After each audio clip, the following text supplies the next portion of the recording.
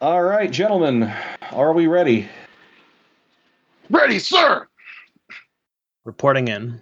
Hoorah!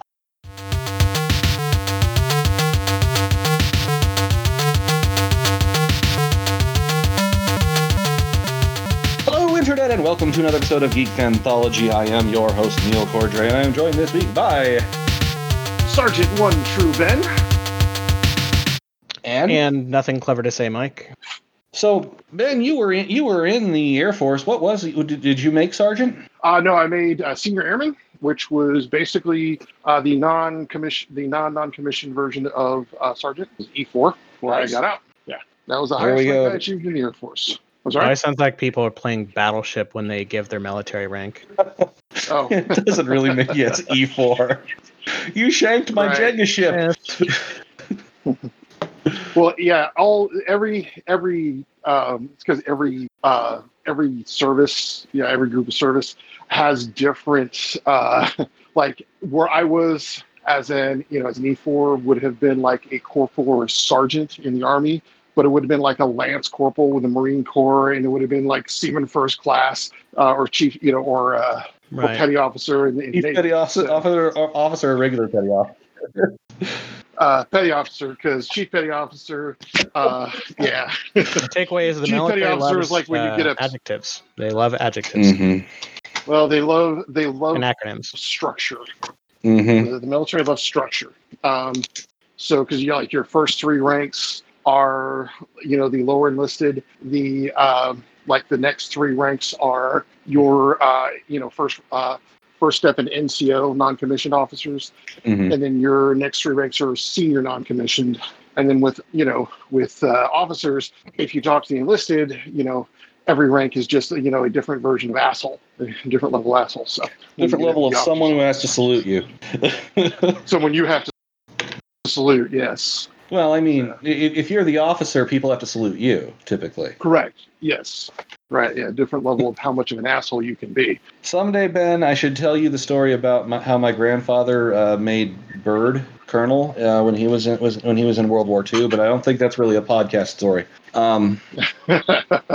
He was a dentist in the Army, and so he was automatically an officer. But before the end of World War II, he actually made it to full Byrd. So yeah. Medical types get promoted a lot more easily, but they don't make as much command rank. Yeah, So. that's true. But anyhow, it's a story I should tell you at some point. But it's not like it would be probably the entire podcast, maybe, I don't know, or at least a good chunk of it. Right? So it's a good story. Right. So shout outs. What we got? I got a couple things, but I like to go last on this. All right.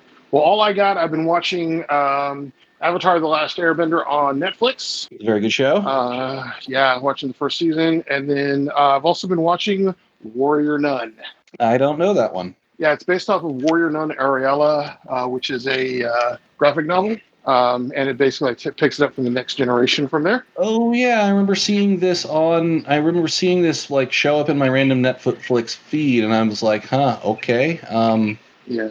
maybe. Right. There's so many things that are on my maybe watch it list. Yeah. Right. Also, for anyone unclear, it's nun as in religious nun, not the amount nun. It's N-U-N on the title. Weird. Interestingly enough, when I tried to Google search for it, that was what I thought it was going. That I typed nun N-U-N, which I don't know why I did actually. Okay. Well, that was correct. N-U-N. Hooray! So, also watched Hamilton this last week. I feel like we maybe just should do an episode on Hamilton. It's that damn good.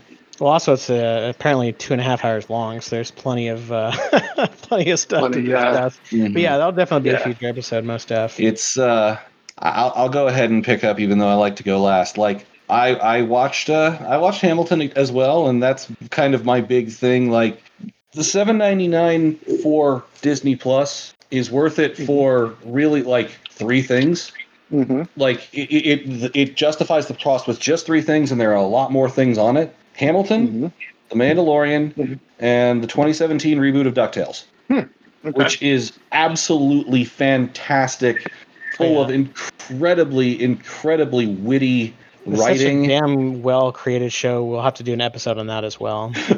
Right. There's so many great little like throwaway lines, like Scrooge complaining about Santa Claus and like he knows what he did. Like and the fact that David Tennant is Scrooge McDuck. He is so great as Scrooge too. He's just fantastic. Yeah, I highly recommend that.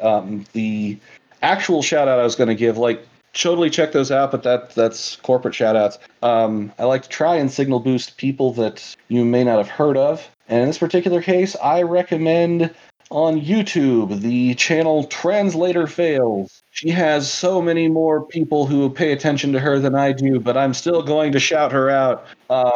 She is a musician who takes music and rams it back and forth through Google Translate a bunch until the lyrics are hard to are hard to understand, and then she sings them to the tune of the song that was translated. I highly recommend her translation of the opening from Hamilton, which is how I ran across her. Her translation of "You're Welcome" from Moana, and her translation of what was it called? Total Eclipse of the Heart. Oh wow, I can't wait to check that one out. That'll be fun.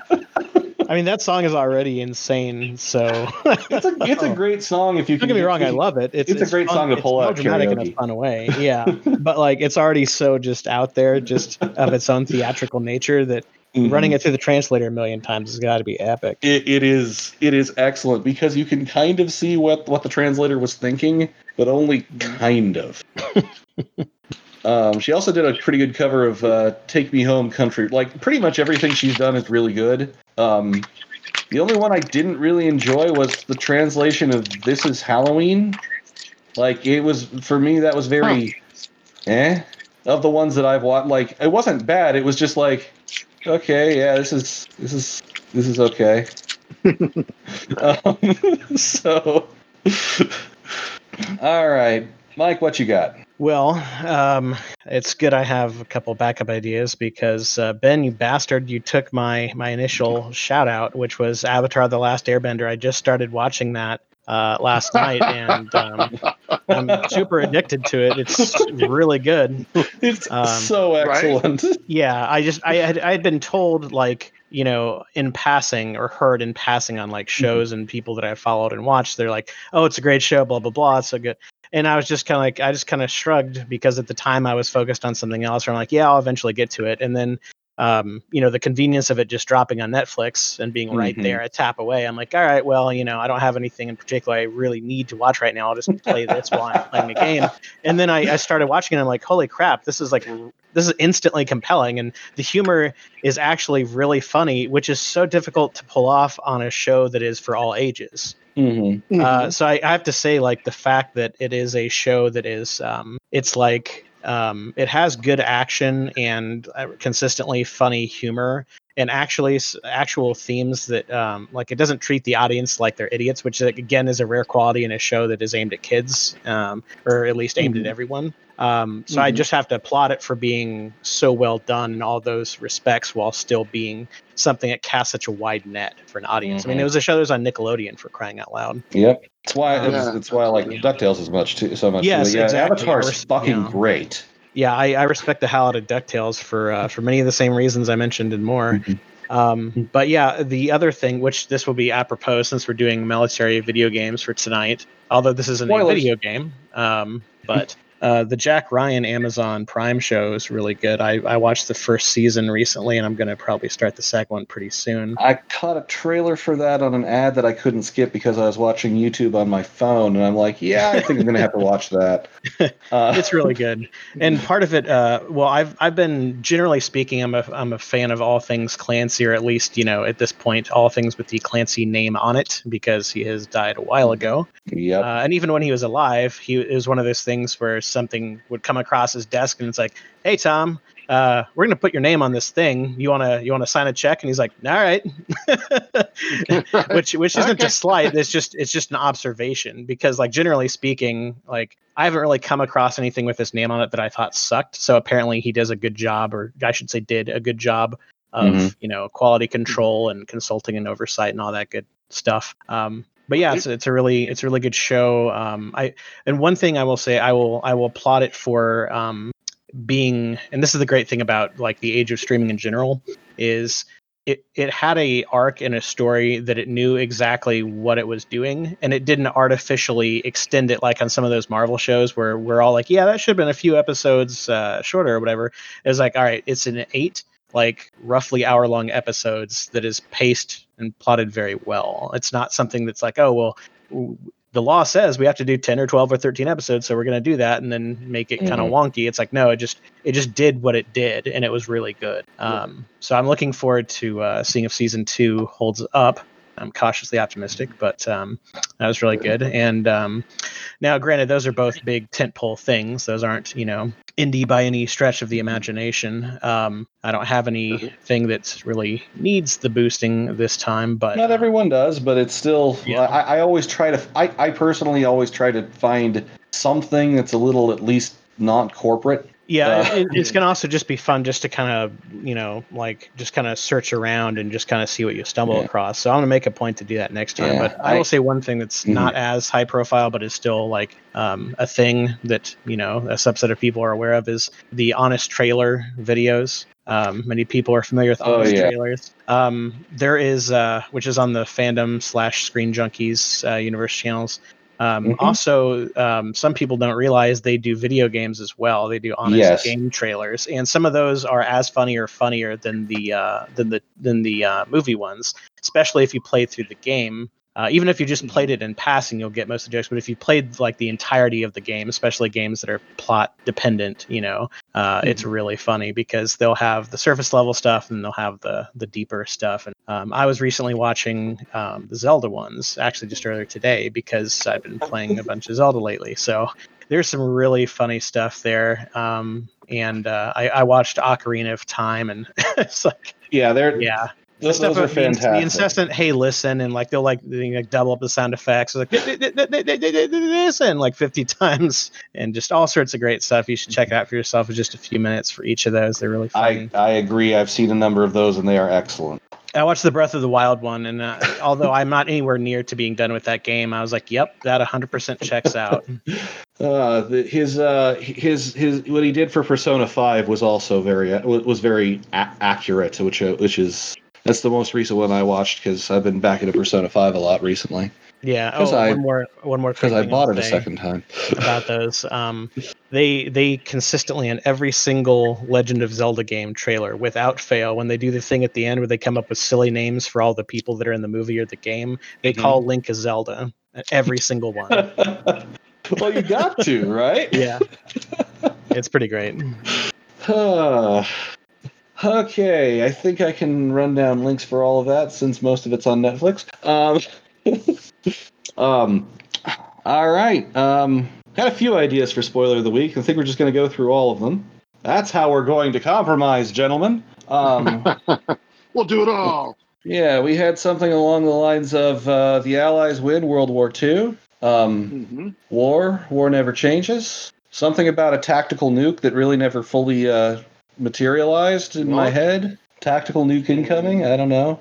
Or you're not good enough to run with the tactical nuke kill streak bonus because it's like 20 or something. Or how about Germany totally got screwed by the Treaty of Versailles? Well, oh my God, did they get screwed by the Treaty of Versailles? Well, mine was Hitler dies at the end, so. Yeah, it's probably, one other thing that I want to shout out was a video that was made 3 years ago by a gentleman named Bill Wirtz called "The History of the Entire World." I guess it's about 20 minutes long. It's totally excellent. Check it out. That's actually kind of where Germany got screwed over by the Treaty of Versailles, because when he's getting to World War I, he's like, hey, World War I's over, and really pretty much all it's proved is who's going to be on what side in World War II. Anyhow, we're going to talk about military shooter games because apparently we're on a military/history kick or something. I don't know. So The modern military shooter is actually kind of it's not an entirely new phenomenon, but it wasn't. It was a niche thing for a good long while. Going back to like the initial Medal of Honor games. Yeah. Well, that was like the original. That was the think PlayStation of. 1 era. Is when that Yeah. started. That's when that franchise started, and I think that's roughly when like specifically military first-person shooters really took off. Is around that time because that's when you started to see like shortly after that you had the Call of Duty and Battlefield franchises take off, and that kind of turbocharged that. I mean, there are always games here and there, and then some of them were like military-esque or military adjacent, but weren't directly military. Like Wolfenstein 3D, was like a fantastical, alternate history where Hitler's in a mecha suit and all that good stuff. Yep. I mean, yeah. Honestly, you're right. Really, military shooter goes back to the inception of the genre because Wolfenstein's been a thing forever. And Doom would remember he was a space marine, folks, a marine. Right. I think we should probably try to limit this to at least actual conflict. I would say things. terrestrial conflicts. Yes. Because I mean, if you want to extend the metaphor, John 331 or whatever the hell his name is, Master Chief from Halo is a Master Chief. Right. Yeah. Yeah, we're gonna keep it to Earth, folks. Yeah. Stay on this planet. Sorry, it's gonna bother me if I don't look his name sci-fi up. and I don't know. But anyhow, yeah, John something or other. Yeah, I've got to look John it up. John 3:16 is that what you call them? That's the stone cold like biblical verse sign that people held up in the 90s. Where the hell is it? I know you exist because I've looked you up. Am I gonna have to go to the Halo Wiki? Yeah, I'm gonna have to go to the damn Halo Wiki. By the way, the Halo Wiki is just so freaking huge. So, what do you think? Why don't we kickstart by saying, what do you think your first experience? John 117. John 117. All right. Yep. Okay. Well, what was your my first military video game? Mine was the first Call of Duty. That's a classic. Way back when it was, you were fighting in World War One. I think that's Call of Duty, right? No, it was World War II. World War II. Yeah. I went with that one, and then when Call of Duty 2 came out, I was just like, okay, it's all right. But then after you left World War II, I was started to lose interest in it. So. See, that's funny because that's exactly when. I mean, don't get me wrong. Like the first game sold like gangbusters, but Call of Duty 4 Modern Warfare 2007. That's when it really took off. That was kind of like the Final Fantasy 7 of that franchise, if you will. Yeah. Right. Exactly. Maybe Modern Warfare 1. Honestly, like Modern Warfare 2 was a really good game. Yeah, but like if Modern Warfare 1 hadn't done as well as it had, Modern Warfare 2 wouldn't have like it's at the Modern Warfare 2 is the one that everyone remembers, but it wouldn't have happened if Modern Warfare 1 hadn't been a really damn solid game too. Yeah. But so I remember it was like 2003 the first Call of Duty came out. You guys were like what, 7? Yeah, right. Hey, Ben makes his own obligatory Ben's old joke. But yeah, I remember doing it because growing up, for me, World War II was the big war because nobody talked about Vietnam because still too soon. Yeah, and even less people talk about the Korean War. There's a reason why it's called the Forgotten War. Right. I mean, I don't know. I watched a whole hell of a lot of MASH when I was in high school. Yeah, well, see, MASH because it was on funny. Right when I got home for an hour, and I liked it. It was funny. So, but yeah, so the equipment was right. And you got to play with all of the Allied and German guns, and you had ammo count, which was kind of cool, at least for me. So, and it wasn't side scrolling. I have two sort of first military shooter games. The first military shooter game I ever officially played was Medal of Honor Underground at a chess tournament. Somebody brought a PlayStation with one of those little screens on top of it. I remember those. And instead of practicing chess, we played a bunch of Medal of Honor. Everyone's taking turns because you could only play it on two screens. Because it was on a tiny little screen, and you didn't have four-way multi-tap, so it was two-person. I think we were playing through like a co-op campaign and just kind of handing the controller off. But that was like late middle school. The real first military shooter that I ever really got into was Day of Defeat. Oh yeah, I love Day of Defeat. Specifically, Day of Defeat Source. I didn't play much of Day of Defeat. I played the non-Source. OG version as Yeah. well. Yeah, it was a mod of Half-Life. And Day of Defeat Source was a mod of Half-Life 2.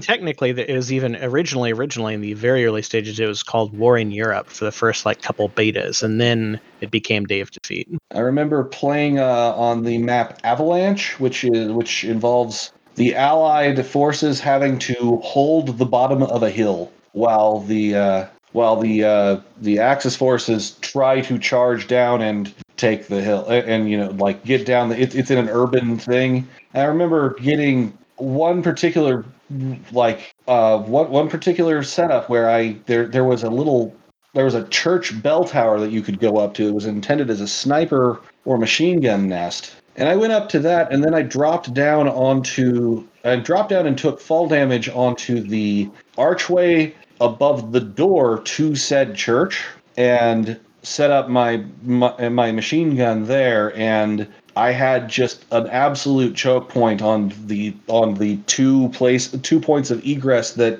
the Axis could come into. It was a blind corner. They would have to know I was there and pre-fire while coming around the corner. And even then, I actually had really good cover. I tell this story because it was the only time I've ever played a shooter game wherein I ran out of ammunition. Yep. And scored 40 or 45 kills in the intervening time. And every time, and the problem was getting there was a really finicky setup. It was easy to get caught and killed at any point in getting to the thing, so I couldn't get back to that nest the entire rest of that round. I remember, that was a big. Those are big components of the game / mod.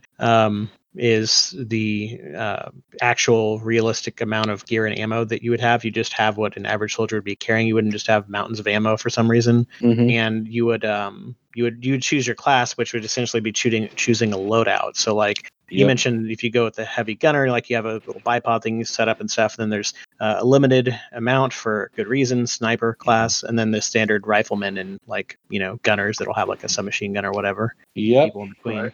Yeah, it was a good game. That was always a thing, was it being somewhere in the realm of semi-realistic, where you had to actually think smart. You couldn't just charge out or you get your butt kicked. And there was fall damage was a thing, friendly fire was a thing, limited amount of ammo was a thing, etc. Yeah, I had getting into that particular perch. I had to fall from the bell tower onto the thing, and it half killed me just falling onto the thing, but just no one could shoot me once I was there.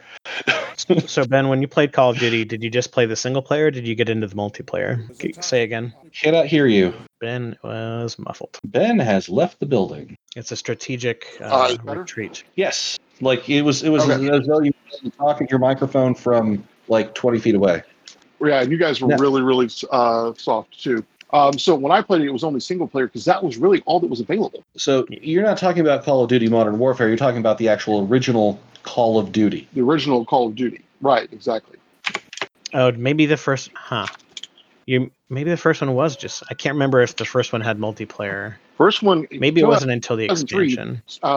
Yep. Yeah. 2003 PC game. I think it did. Mm-hmm. This was well before Modern Warfare. It was the first game of the franchise. Mm-hmm. And, imports, MMOs were not the thing yet. I mean, what was one? RuneQuest or not World of Warcraft, but RuneScape. Yeah, but then there was another one. They were just getting started at that time. RuneScape and probably EverQuest. EverQuest, that's what it was. EverQuest, yeah. Mm-hmm. Someone's played EverQuest. Someone's played that game, or at least lost a friend to it. That was 5 years before Call of Duty came out, though. Yeah. But yeah, I mean, it originally it came out. It didn't have a multiplayer, so I was just playing myself, playing on my own. Mm-hmm. So. Well, I know the second one did, at the very least. Yeah, but the first one but yeah, the funny thing about that I have noticed about that. I mean, I grew up. I was in the military. I know guns and things like that. I know military weapons because I've, cracked a lot of books, actually had hands on some of these weapons, things like that. It has made it so it's really surprising. A lot of people know various, even some rare guns like the P90, Like the what? who have no experience. The P90, the FN P90, the gun they used on Stargate. Yeah, the P90. After season. Mhm. A lot of people who are not fans of Stargate, and don't, they know that particular weapon from things like Call of Duty, or they know, some of the other strange weapons that I think Counter-Strike I'm pretty sure Counter-Strike, Counter-Strike popularized the P90. Yeah. Best Yeah. SMG you could buy. Had a 50-round magazine and good rate of fire. And unless you, it wasn't as good as any of the assault rifles because it was firing pistol rounds, but armor-piercing pistol rounds. It had its drawbacks. Like well, reload time and the game not didn't great really accuracy. take that into consideration. I was surprisingly good with the UMP in that game. Like, I could talk about Counter-Strike. Do we want to consider Counter-Strike a military shooter? I don't know. I excluded it since it's just strictly. Mhm. It's more adjacent, police. but It's more military. Yeah, it's like military it's- police kind of. It's like elite law enforcement. Yeah, I'd say Yeah. the only one that teeters over into that line, which I included on the list, is Rainbow Six, because Rainbow Six is a special counterterrorism unit, but it's a multinational one that specifically recruits elite military operatives. Yeah. So I consider it a joint military operation, basically. I included the franchise. Yeah. Then I will only say this much. When I was in college, I was actually I was actually an admin on a Counter-Strike server, and played it super religiously for like most of my freshman, sophomore, and junior years. The Church of Counter-Strike. Yep. Back in my day, we didn't shotguns, have baby. I was the shotgun king of the server. But yeah, that was because the shotgun was busted in that game. It didn't act like a real shotgun. We'll put it that way. It was very precise. Over surprisingly long distances. Yeah. Well, that's one of the most recurring themes of factual inaccuracy when it comes to these shooters, is like how a shotgun performs in a video game. Yeah, shotguns. They never get shotguns right. Shotguns never work. Either they're too accurate or too damaging. Like what was it in Modern Warfare 2? Was that the noob tube? Yeah, that was one of them. Yeah. They had the whole crazy thing in Modern Warfare, or at least Modern Warfare 2, where you would do the shotguns where you would reload, like the swingy reload, like Terminator 2 style, and you would dual wield those, and you would just be insanely untouchable, so you could use them decently. Yeah. Doing a lever action reload, you mean? Yeah, exactly. Yeah, so you swung the entire weapon down to actuate the arm, because that totally works, except it doesn't really. I mean, theoretically, yeah, you could probably do so. You could probably actually set up a lever action shotgun weapon to do that, but it would have to be designed with that purpose in mind, and most guns aren't, because they wouldn't be weighted properly for it. Right. That's another random thing that comes to mind is when it comes to realism, or the lack therefore of, is how reloading in ammunition is treated in games. And there's only been a couple games I've played over the years where if you reload, it would retain the information of okay, this magazine has X amount of rounds left. Like in most games, you just reload whenever you want to, no matter how many bullets how many rounds you've fired.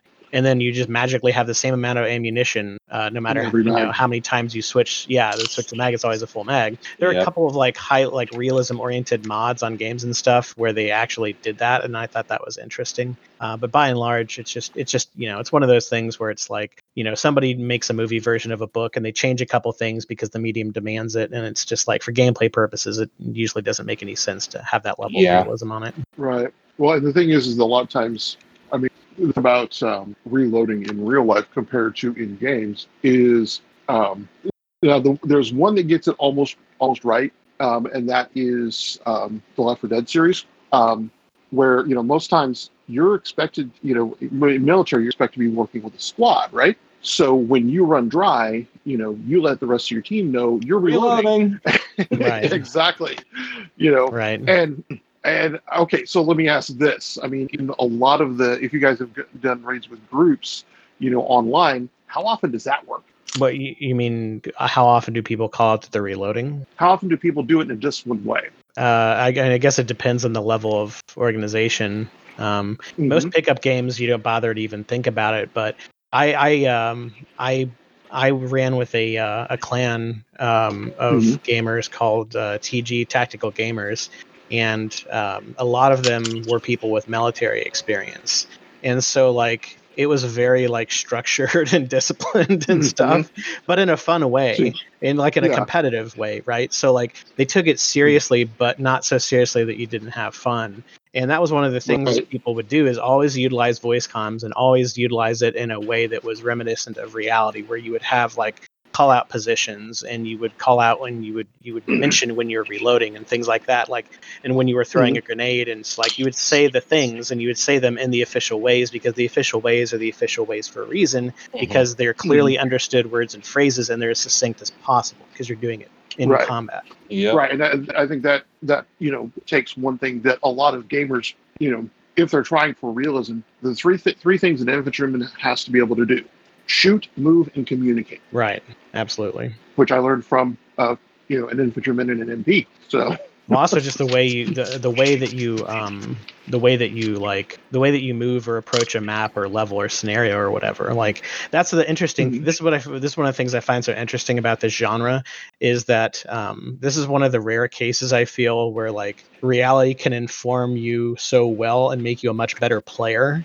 Because if by and large, if you go with like actual real life tactics, you will be better. Now, there are some exceptions where like guns don't perform how they would in reality and things get all loosey goosey and weird. So you wouldn't imitate actual tactics or strategy because of how the game does it, because how the parameters work in the game. But by and large, like communicating how you move fields of fire, like how your squad is set up, like how you enter a room and how you look around, like how you assess threats, like all this stuff, like 99% of the stuff, like if you do what, like whatever the case is, like the military service or the SWAT team or whatever the case may be, if you emulate those tactics, you will actually be a lot more successful.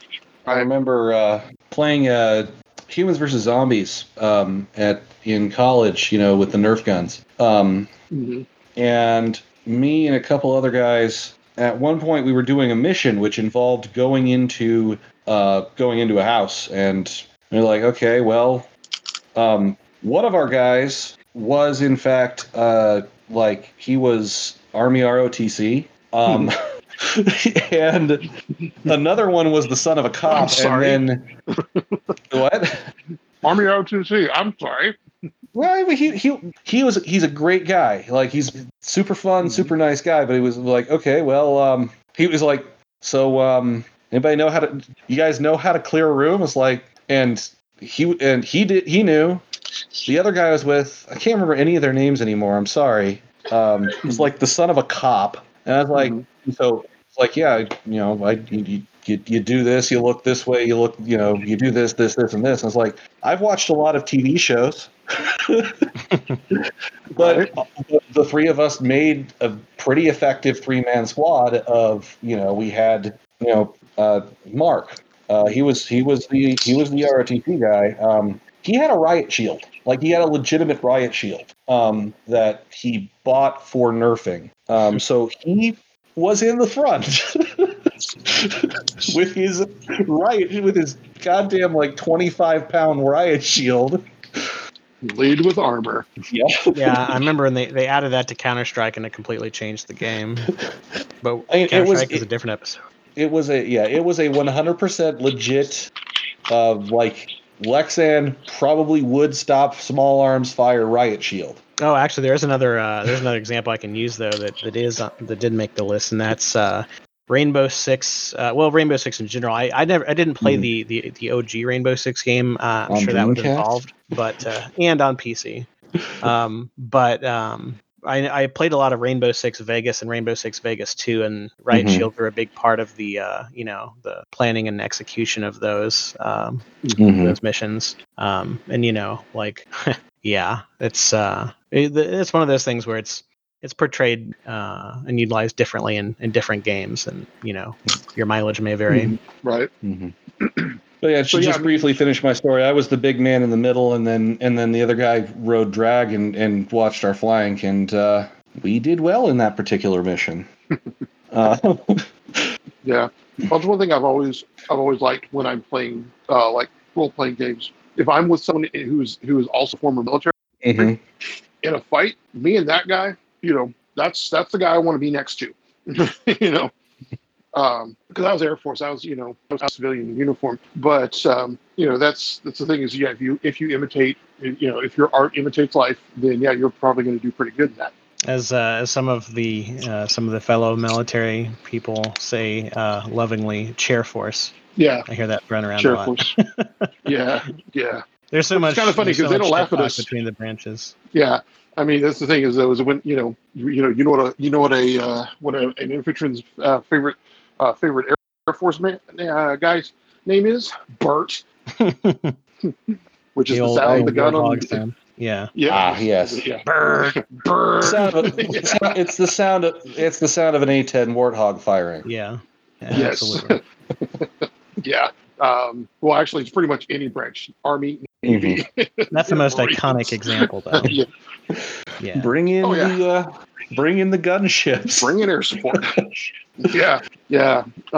Which that's the other thing about a lot of actual real life modern warfare. There are some cases where these guys don't see the people they're actually shooting at. They're basically pouring a lot of fire at a covered position that they think gunfire is coming from. Probably people there. Well, not anymore, but yeah. the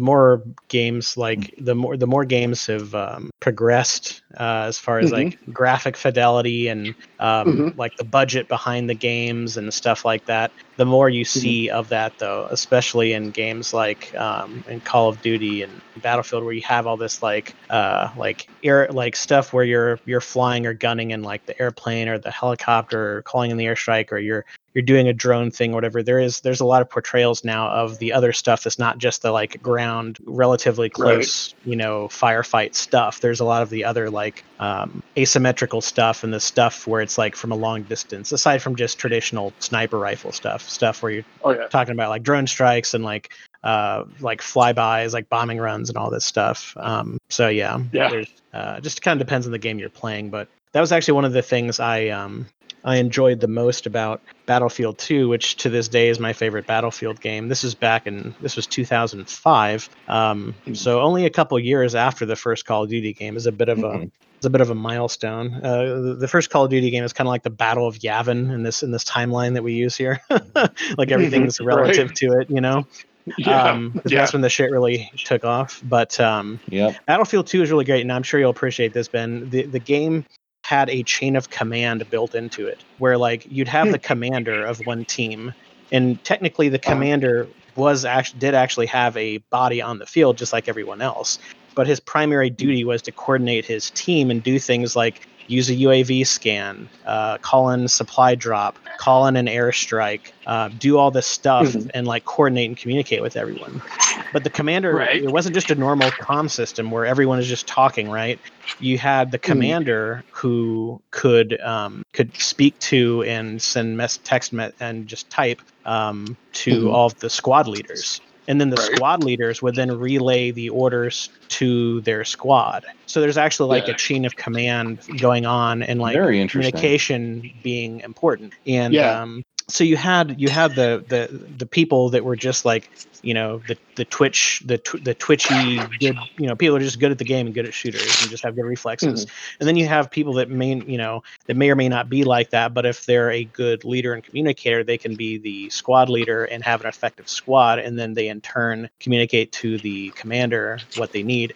And that was my favorite thing to do in that game, was to be a commander, and just seeing a plan come together was a thing of beauty. Comes together. Oh yeah, I mean, you come up with a strategy, and then you have people that actually listen and execute it. It was like one of those things where the satisfaction of that experience is hard to replicate. Especially because it's all shared with everyone. And it's like, it was one of those things where, like it took coordination, but because the game was structured that way, people knew going in that that's what was required of them. So it wasn't as bad as one would think when you're just playing with a bunch of random people. Like often you'd think it's just a total clusterfuck. But in that game, like since people knew the deal, like everyone, maybe for selfish reasons, but they worked together. Like, okay, I don't want to have a terrible like kill death ratio, and I don't want to put in all this time and lose, so I'm going to listen to what the people are saying, and I'm going to actually do the thing. Now there are exceptions, of course, because internet's going to internet, but like it was actually really well. And of course there was another one of those situations where you had a lot of flexibility with the servers, kind of like Counter-Strike and stuff, where people own their own servers and like ran their own servers, and there are all these different like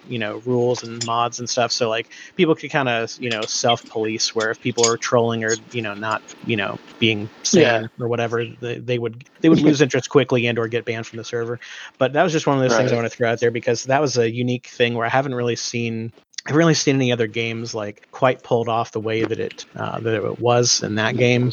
And it was really cool. One of my personal favorite things to do is when I would I would come up with a strategy, and then I'm still keeping an eye on it because that's my job as the commander, but every once in a while I'll have some time to actually contribute myself.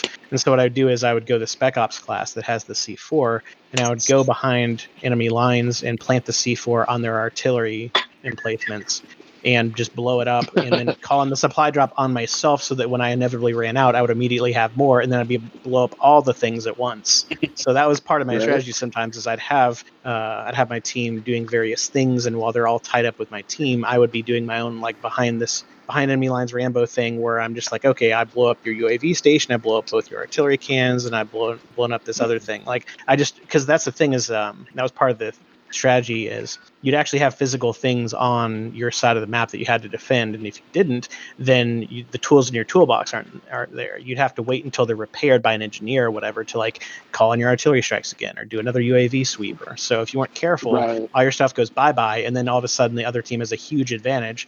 And that's what I would do, is have them do certain things or tie people up, and then meanwhile I'd blow everything up, and then that would be the push that they needed to win. So the game. You'd have your awesome. So your party would be your tanks and your paladins and your fighters, and then you'd go rogue on them. Yeah, I'd be like a rogue in there, stealthing in and backstabbing their whole resource, their whole supply line at once. And, or as the case may be, sometimes I'd have someone else do that. I wasn't always the guy, but when I was, oh man, that was satisfying seeing it all blow up. Right. So there's my anecdote for the episode. Anecdote. That, by the way, the Battlefield franchise has been all over the place. They started in World War II, but BF2 was modern era, like the aughts, just modern conflict. You had like a lot of desert warfare. Yeah, well, the factions were at least the core factions. They did some sub faction stuff within the expansions, but the core game, you had the USA, you had China, and you had the MEC, which was the Middle Eastern Coalition, fictional, Middle Eastern conglomerate of countries. But then you had like Battlefield 2142, where it's futuristic and you got mechs and shit, and there's Battlefield Vietnam, and they have all kinds of different flavors and time periods and stuff. Right. But again, we're trying to stay on Earth, so. Yes. Yeah, 2142 is excluded. Right. Trying to stay on Earth and maybe keep things semi-realistic, because like I could bring up Command and Conquer again, but that's not even like. It's interesting. We're talking about a bunch of military shooters, but military is not exclusive to the shooter genre. It's just where it shines. There have been a lot of the main genres. There have been a lot of really good RTS military games. If I might make a brief digression to a very old school form of military game, I actually just realized what is, in fact, in truth, the oldest military game I played, which was playing Axis and Allies, the board game, with my siblings. I thought we were just sticking to video games. That's just a brief aside. You could also include Risk. Yeah, I was going to say Risk or Stratego would probably be the first military game I ever played. Those are a little more abstract, whereas Axis and Allies is literally set in World War II. And you're stupid if on your first turn as Japan you don't immediately enact Pearl Harbor. Like it is a bad idea to let the U.S. Navy that starts in Pearl Harbor survive the first turn. Right. So with I mean, if you want to get into that, in games, there's also one called, um, I for an entire summer, uh, and I can't remember it now. I can't remember the name. It was on the tip of my That was a Good Lord. digression anyway. yeah. Okay, right? Because that's a reenaction. It's cricket. That's a reenactment of a famous intergalactic war. To go back to Douglas Adams for a second and Hitchhiker's Guide. Right. To get back to video games. Yeah. It's interesting that we tend to pit like. I remember being really excited for Battlefield 1, the new game that came out like a couple years ago, because unlike every other modern military shooter that has been made in a long time, it was set in World War One. Like, no one does World War One because it was mostly trench warfare and was horrendous and probably not very fun. And it turns out that was kind of accurate. Yeah, there's really only been a few of them over the years, and of course, even then, the Battlefield 1 is kind of like a Michael Bay-ized version of it, where it's there were way too fantastical. many automatic weapons in Battlefield 1. Yeah, they take a lot of creative license for the sake of the gameplay. But I remember there was a mod. I think it was like Half-Life or one of those games in the late '90s. There's a World War One. I think it was a Half-Life mod. There's a World War One mod. But yeah, like that's the problem is like it becomes the subject matter is inherently non-compelling for gameplay because it's just, hey, people line up on one line and another, and there's a trench, and they shoot each other, and they run across and they get shot. Like that's the TLDR version of the war, more or less. Pretty much, yeah. And also, tanks weren't really a thing. Like they're just starting to become a thing. So there weren't really much in the way of air power either, because they had airplanes in a military context. Yeah, like that's all you had. So like, by its very nature, there's a huge swath of possibilities that are just excluded from it. Yeah. But I was just excited because it's like, wow, it's not Desert Storm or World War II, which is like every game ever, right? I love it when there's unique stuff and conflicts that aren't visited very much. Actually, I'm going to keep going back as well because there are about 1 million Half-Life mods. Okay, you guys. It's because it was incredibly easy to mod on purpose. Like they released mod tools for it, and it was brilliant. That was very forward thinking of them. But then they could buy all these mods and release them publicly, like Counter-Strike and Day of Defeat and Portal, and that was even before Steam was a thing. Yeah, Steam wasn't a thing until 2004. We lost 2. Ben again. Ruh-roh. And now he's back again. So anyway, what I was going to say there is, you back, Ben? Yeah, I'm back. Okay, sorry to interrupt you, Mike. Yeah, I don't remember exactly what it was called, but it was a Revolutionary War mod.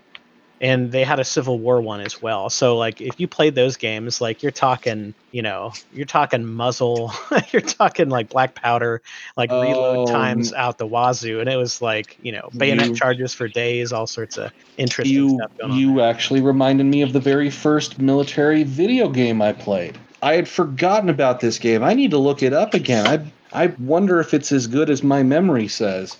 There was a game for the NES called North and South. Oh, yeah. I remember that game. I think I remember. I also remember Genghis Khan from the original Nintendo. Genghis Khan. I remember that game. And I remember it was a strategic. It was half strategy game, half event game. There were like a few mini games that were played inside it.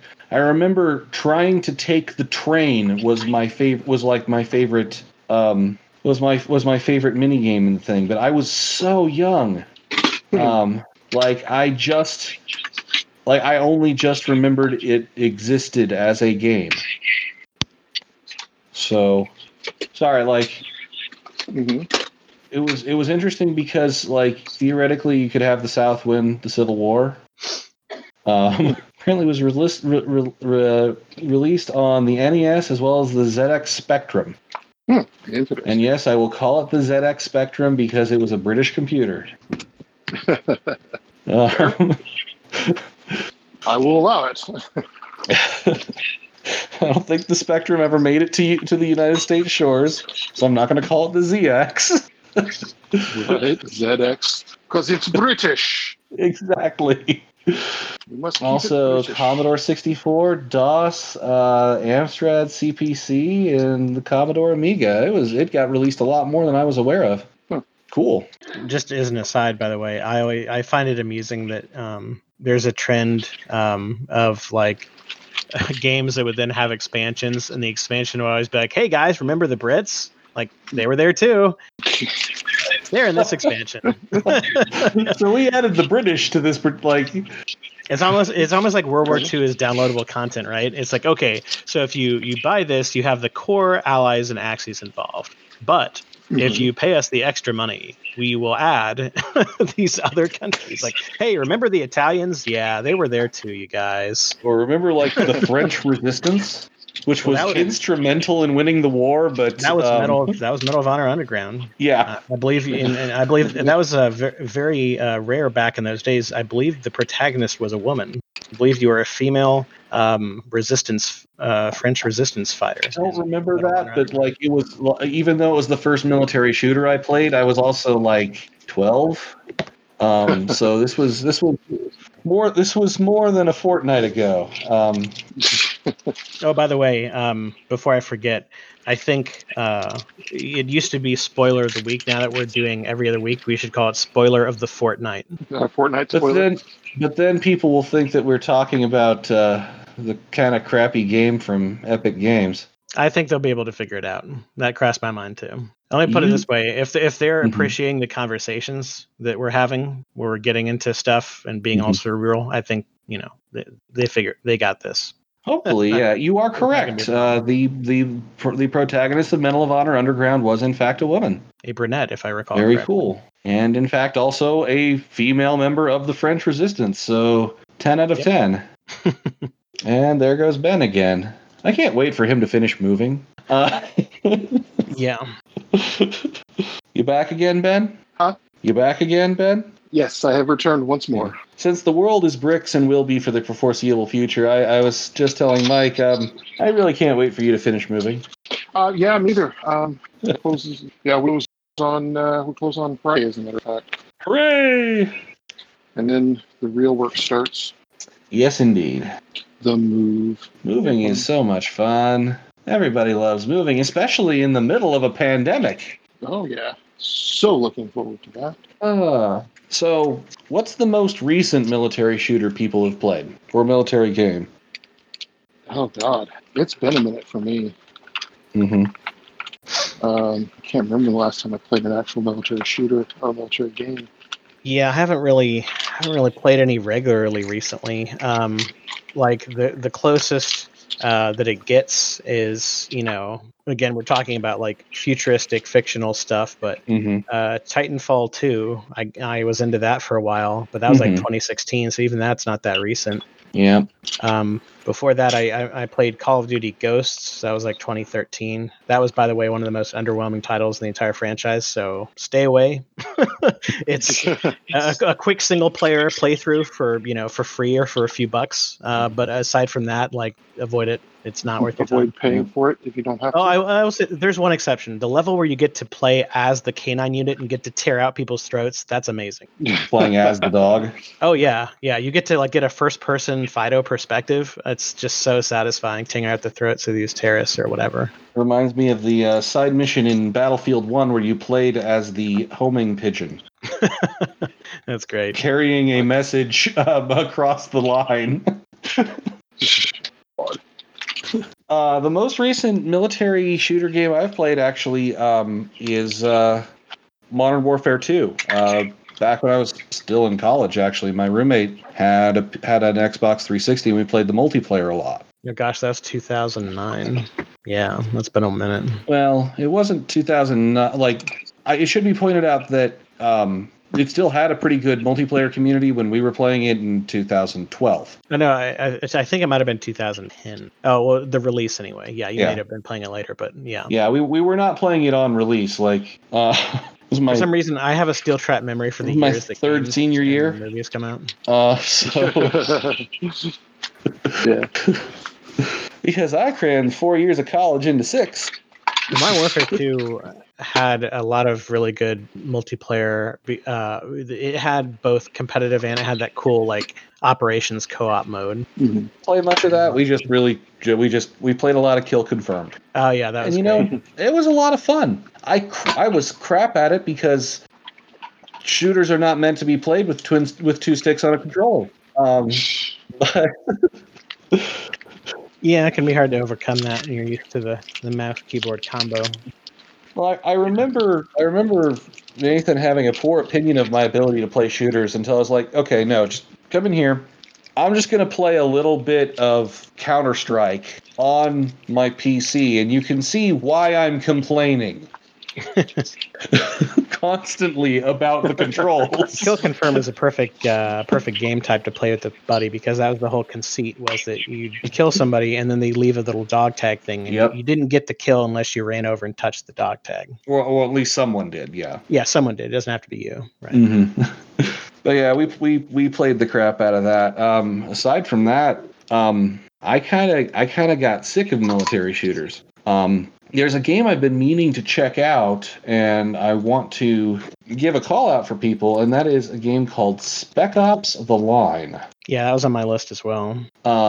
Which you can buy right now on Steam as of the time of recording, July the 8th at 10:45 p.m. Eastern or Central Time. Well, that sale ends for tomorrow, so 80% off. That sale ends tomorrow? Okay. Yep. Well. Yep. Well, sorry everybody. You should have bought it when it was on sale when we were recording. Summer sale's a thing. But yeah, it's more or less Heart of Darkness, but in a video game. That's in fact they were trying to make Heart of Darkness but as a video game. They were very transparent about that. Also, I apparently own 3 of the games in the Sniper Elite franchise because I got them in a bundle at some point, but I've not played them. Not to be confused with Apocalypse Now, which is Heart of Darkness in movie form. Yep. I apparently own, Sniper Ghost Warrior 2, and I can't remember why I got it. Hey, Ben's back. In and out and in and out. Come on, make up your mind, Ben. Jeez. Well, it's not my mind that needs making up. It's my internet. Well, that's a good segue mentioning Ghosts because there's the Ghost Recon franchise to address, which is one of those franchises that has changed significantly throughout its history, kind of like Rainbow Six, which generally it's the same trajectory. Like the first game is a lot like more tactical and more deliberately paced and less arcadey. And as a general rule, as time goes on, the games become more like fast paced and more arcadey. I feel like Rainbow Six Vegas was a good blend of the two, where it was like immediate, but it also like the planning, the strategy that actually had good dividends. But yeah, Ghost Recon, the original Ghost Recon was first person, and it was very unforgiving as far as like if you get shot, you're dead, like almost every single time. And it was a lot more deliberate. But as the game went on, most of the sequels became more like third person games, and it was still somewhat realistic, and you still had to like approach things smartly, but it wasn't as intense as the first one. Actually, I remember the very first one in that franchise was a really fun game to play with a buddy. Again, this is so like I cannot imagine playing that game on a controller. That's just a travesty to me. The original Ghost Recon was meant to be played with mouse and keyboard, but it was great because you had these missions. All shooters are meant to be played with mouse and keyboard, whether you realize it or not. But especially so. It had the missions where, like the original Rainbow Six game, you'd get to see like the mission like map and briefing and stuff, and you had a planning phase, and then you would go in there, and when you were doing it with a buddy, it was so much more fun because you could coordinate in real time, and you could count on your friend a lot more than you could count on the AI to like hold up their end of the plan.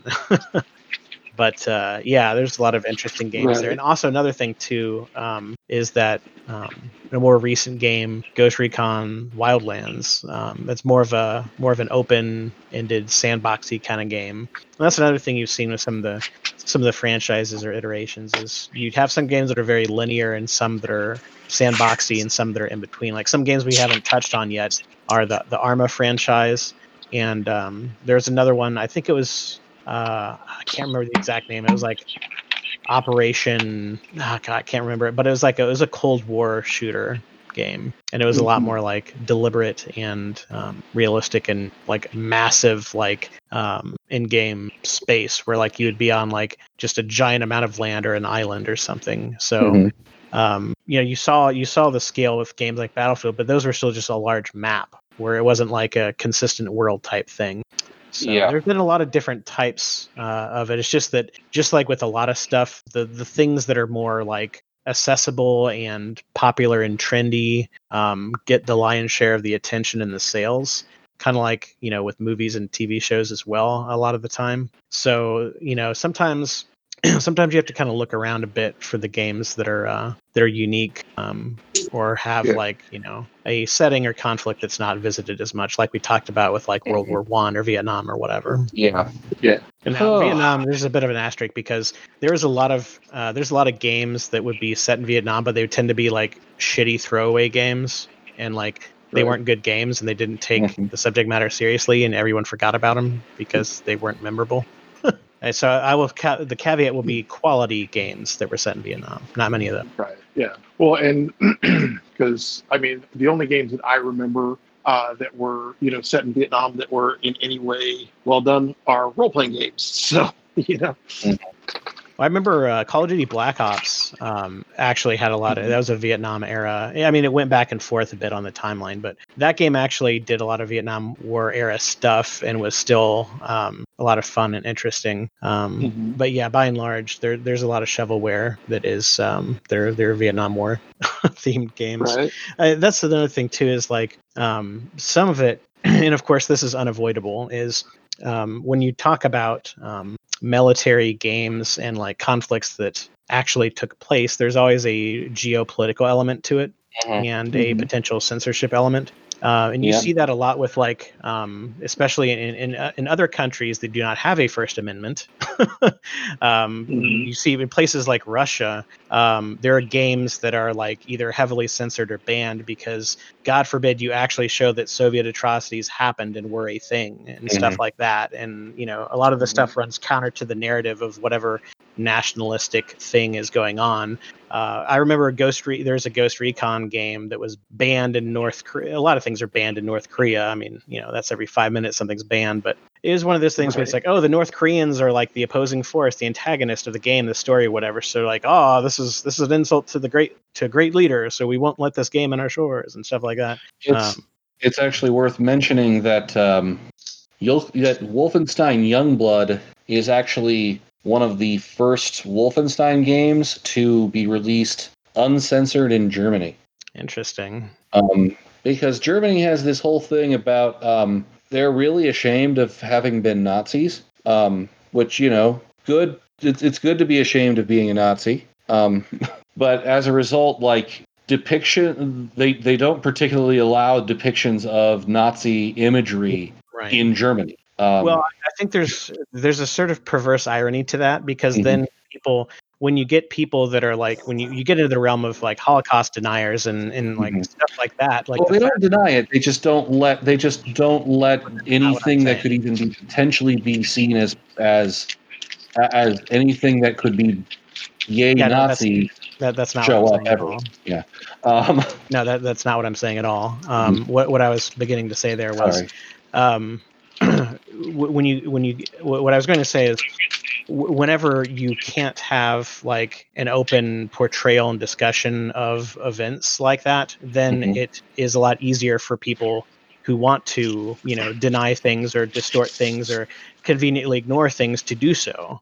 And I think there's there's a perverse irony in having I would argue personally, a fascistic approach to it, where you just ban things and things are against the law and people can be fined or put in jail if they do the thing, which is just saying a thing or creating a piece of art or whatever, like a video game or whatever it is that has any kind of portrayal of Nazis or whatever, even though it's almost uniformly always just, hey, those are the bad guys, let's go kill the Nazis. Like, they still don't allow it. Nazis, so it's, I just personally, I find that to be missing the point. And I appreciate the sentiment of where it comes from, but like, that was a hallmark of the Third Reich, was burning books and like controlling their narrative and all the misinformation and propaganda and stuff. So like I feel like that's a very ironic thing that Germany does to this day.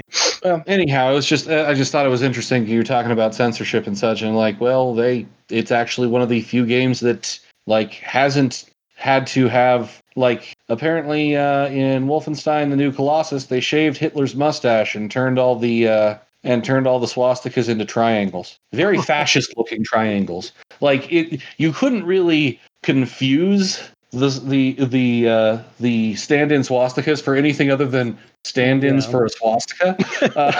Well, that's the other thing that's silly about it. It's about as convincing as Yippee Ki-Yay, Mr. Falcon, right? It's like we all know what's being said here, folks. Come on. Right. So. But anyway, that was a very long departure to get back to the original thing, which was to say that there weren't a lot of Vietnam games, I think, because it's touchy subject matter. Yeah. And I can understand that.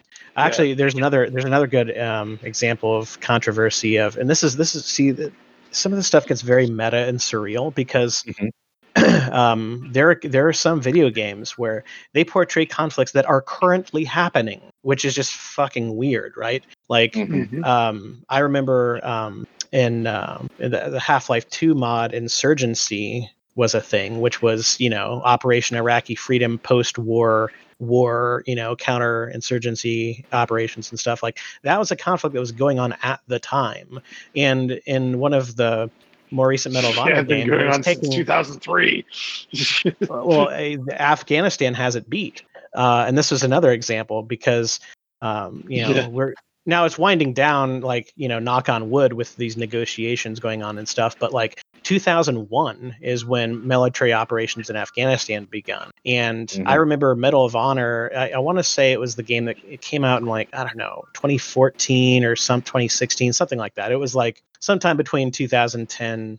Actually, it might have been like 2012. Anyway, point is, sometime between 2010 and 2015, the Medal of Honor game came out, in the multiplayer, and like the game, part of the game took place, or most of the game, I didn't actually play a single player, but it took place in Afghanistan, and there were like tier 1 special operators doing missions in Afghanistan. So in the multiplayer, you have the Americans, or like the American Spec Ops team, or whatever it is, some American side, and then you had the Taliban. And there's this huge controversy at times, like, oh my God, like people are playing the Taliban in an online multiplayer game as actual American soldiers are fighting the Taliban in real life, which is like one of the most fucking gonzo surreal things I can possibly imagine, right? That was. Well, yeah, because and the sad thing is, it made CNN at one point, by the way. Yeah. This was the 2010 Medal of Honor game called Medal of Honor. Wow, I was even older than I realized. Yeah, 2010. But still, like, I mean, that was like 9 years in. Right, 9 years. Yeah. Exactly. It's a weird thing. Exactly. And the thing is that, I'd say, and I think it's the longest single, we're talking about the longest single combat action, that we've been involved in. Oh, absolutely. Vietnam didn't even last this long. I mean, it was a while. It was a minute. So. Well, it still is a minute at this point. Well, guys, my internet's starting to drop. Right. I think we're kind of starting to run out of things to say, too. So do you have much more to... Because I'm out of things to talk about, Mike. Do you have anything? Go ahead, Ben. Go ahead, Ben. I was just saying, this, like we were talking about, though, I think, this is imitating, unfortunately, that it has that to imitate. But yeah, that's and though these are things that I think there's probably a lot that are getting from these games, so that'll be interesting what process your computer. I agree. It's an interesting needle that is being thread. Well, yeah. Well, it's you gotta. You're right, because you can learn from it, but you could also potentially like make people like America's Army is a thing. The video game made to recruit people to the army.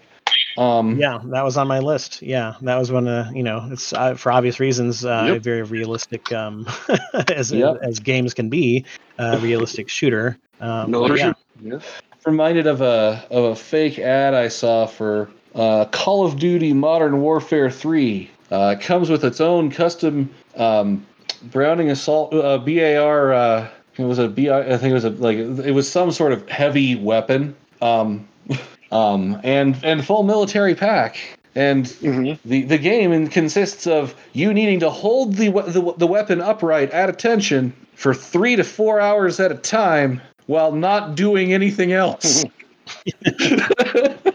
Yeah, I'm looking forward to the hurry up and wait expansion. Yeah, I would say if we could pinpoint one thing across all the various games, that was the least realistic, it would be the fact that it cuts out all of the monotony and tedium of military life, where you just stand somewhere or sit somewhere or whatever for hours on end doing nothing, being bored out of your fucking. Yeah, right. Watching for the enemy, waiting for the enemy, or just carry 50 pounds of 50 pounds of gear in your hand. So. Yeah, and really needing to remain. You can't allow yourself to become complacent either, because if you do, that's when you get killed, or when you get other people killed. Yeah. Right. Yeah. So I have having to learn, what certain things mean in other languages. So Right. I don't have much else to I actually haven't played much in terms of military shooters except for the ones I've already mentioned. My experience is sparse. But I thought we'd be able to plummet this topic pretty well, and I think we have. Do we have much more to add, any of you gentlemen? Mike, you seem to have more things on a list. Yeah, I mean, I got plenty of things on the old list, but we've touched on pretty much all the significant stuff, I think, for the most part. Yeah. The other franchises didn't really get mentioned. There's Company of Heroes is a really good World War II RTS. Oh yeah, Company of Heroes. It's had a couple of sequels, expansions throughout the franchise. Sudden Strike, I think that was another top-down RTS World War II themed thing, or at least the original game was. Delta Force is a franchise I didn't play at all, but I hear the games are pretty good for its day.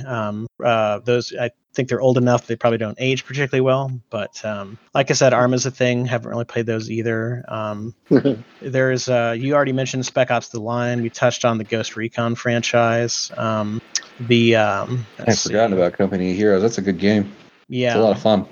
There's an RTS. I'm not sure what the acronym stands for, but it's called Ruse, RUSE, like the word ruse, but it apparently stands for a thing because it has periods next to each one. It sounds like one of those contrived things like Shield or something, But I heard good things about that. And that was one of those games that was pretty successful. But I mentioned earlier about how sometimes you have to kind of look for the games that do things a little differently. And that was a military RTS that had like unique approaches and like gameplay. So if somebody's in the mood for an RTS or specifically a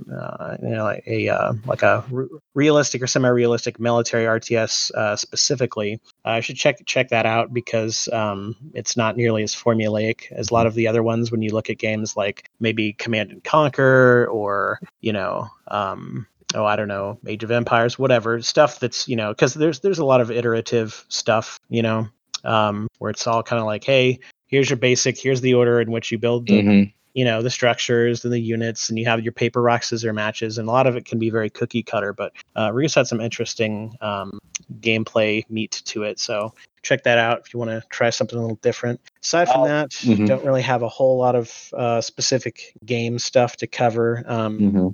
We touched on a lot of this stuff as far as like, accuracy, realism, how politics can tie into whether games get released or the content within them and stuff like that. And now there's plenty of more stuff we can touch on in a future episode potentially, but I think we covered the main themes here. I would briefly just want to mention, if you really want a very, very atypical World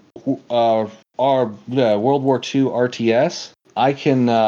I was just reminded while you were talking of the Hearts of Iron games, which is Tank Battalion Command. It is a turn-based strategy game, a series of strategy games. Okay. It's one of those games where I hope you like spreadsheets. Yeah. Well, I like turn-based, but I'm not a big spreadsheet fan. But it's one of those games. It's really it's worth checking out if you like that sort of thing. But if you don't, you probably won't. Oh, that's other one quick thing I would touch on too is that a lot of the stuff like we talked about, a lot of it is like first-person shooter stuff. But there are like there's so many different subgenres and niches and stuff. And if you might not be a big shooter fan, you might not have the twitch reflexes or whatever to be good at those types of games. A lot of people may be interested in like specific vehicles or whatever, or like hardware, or be like just fascinated with that stuff. There's all kinds of simulators and games they're dedicated to like just these tanks or just these planes or like whatever. Like there's all sorts of stuff that goes from the arcadey to the very, very realistic and everything in between.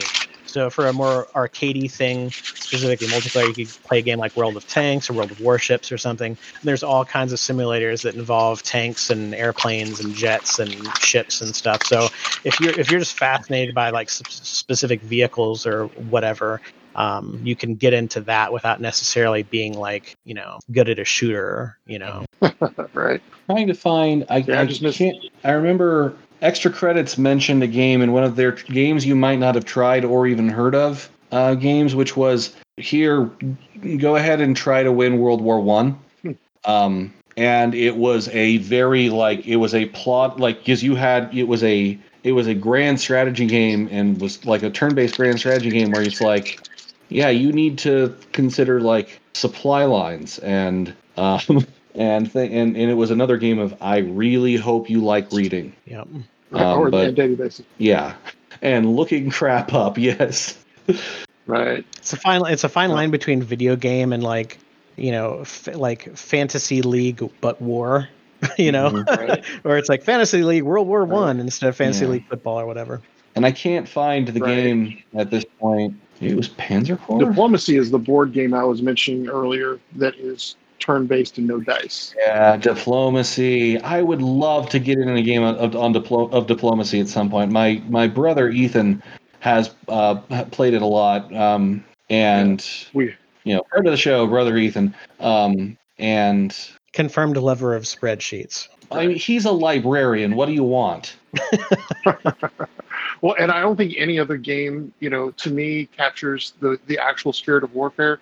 Like in the first Call of Duty, when you are playing a Russian soldier and you start off with a clip of ammunition for a Mosin Nagant. No gun. You just wait for somebody around you to die so you can pick it up and hope you survive that one. And it should be pointed out that he is using clip correctly. The Mosin Nagant actually was a clip-fed weapon, not a magazine. Yeah, I was going to say this is one of the rare instances where you will hear him say clip because it was actually a clip and not a magazine.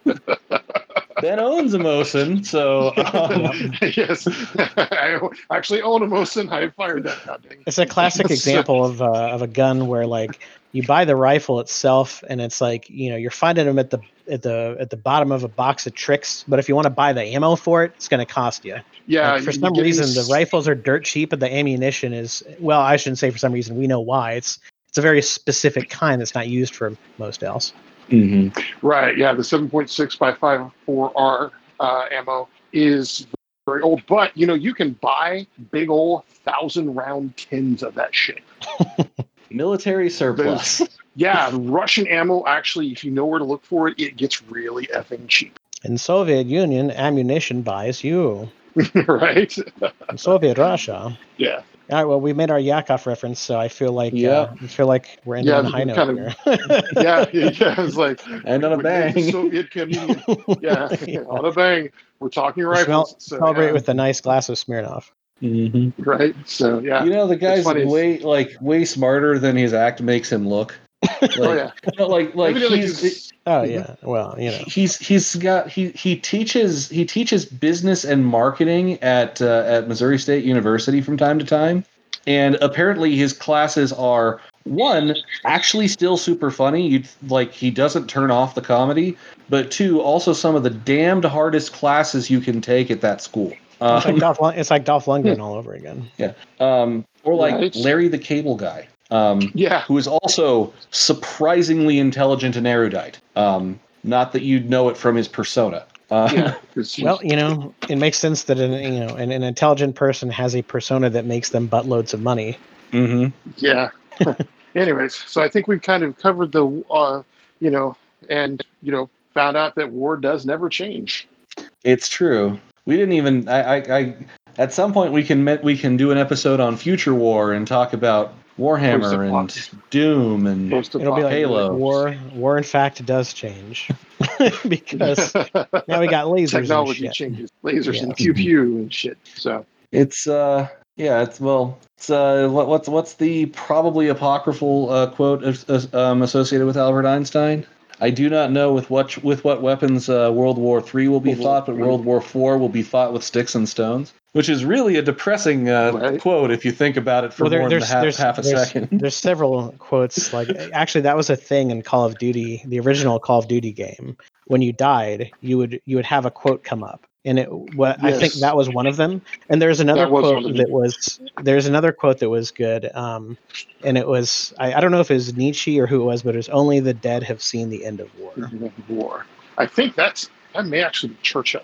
Possibly. I'm sure that one was, there's several people have uttered that one, but a lot of things get misattributed, so who knows? Plato. Plato, there you go. At least it's been attributed to Plato at more than one, in more than one case. I'm double checking here. Yeah. There's the fact check. Apparently, no, it did not appear in any of Plato's writings. I apologize. But it has been attributed to him on more than one occasion. MacArthur apparently said that Plato said it during a 1962 address to West Point cadets. Okay. There you go. So General Douglas R. MacArthur misattributed it to someone. We're going to get into a misattributeception pretty quickly here. Yeah. Well, this has been Neil. The one true Ben. And his crappy internet. And Mike.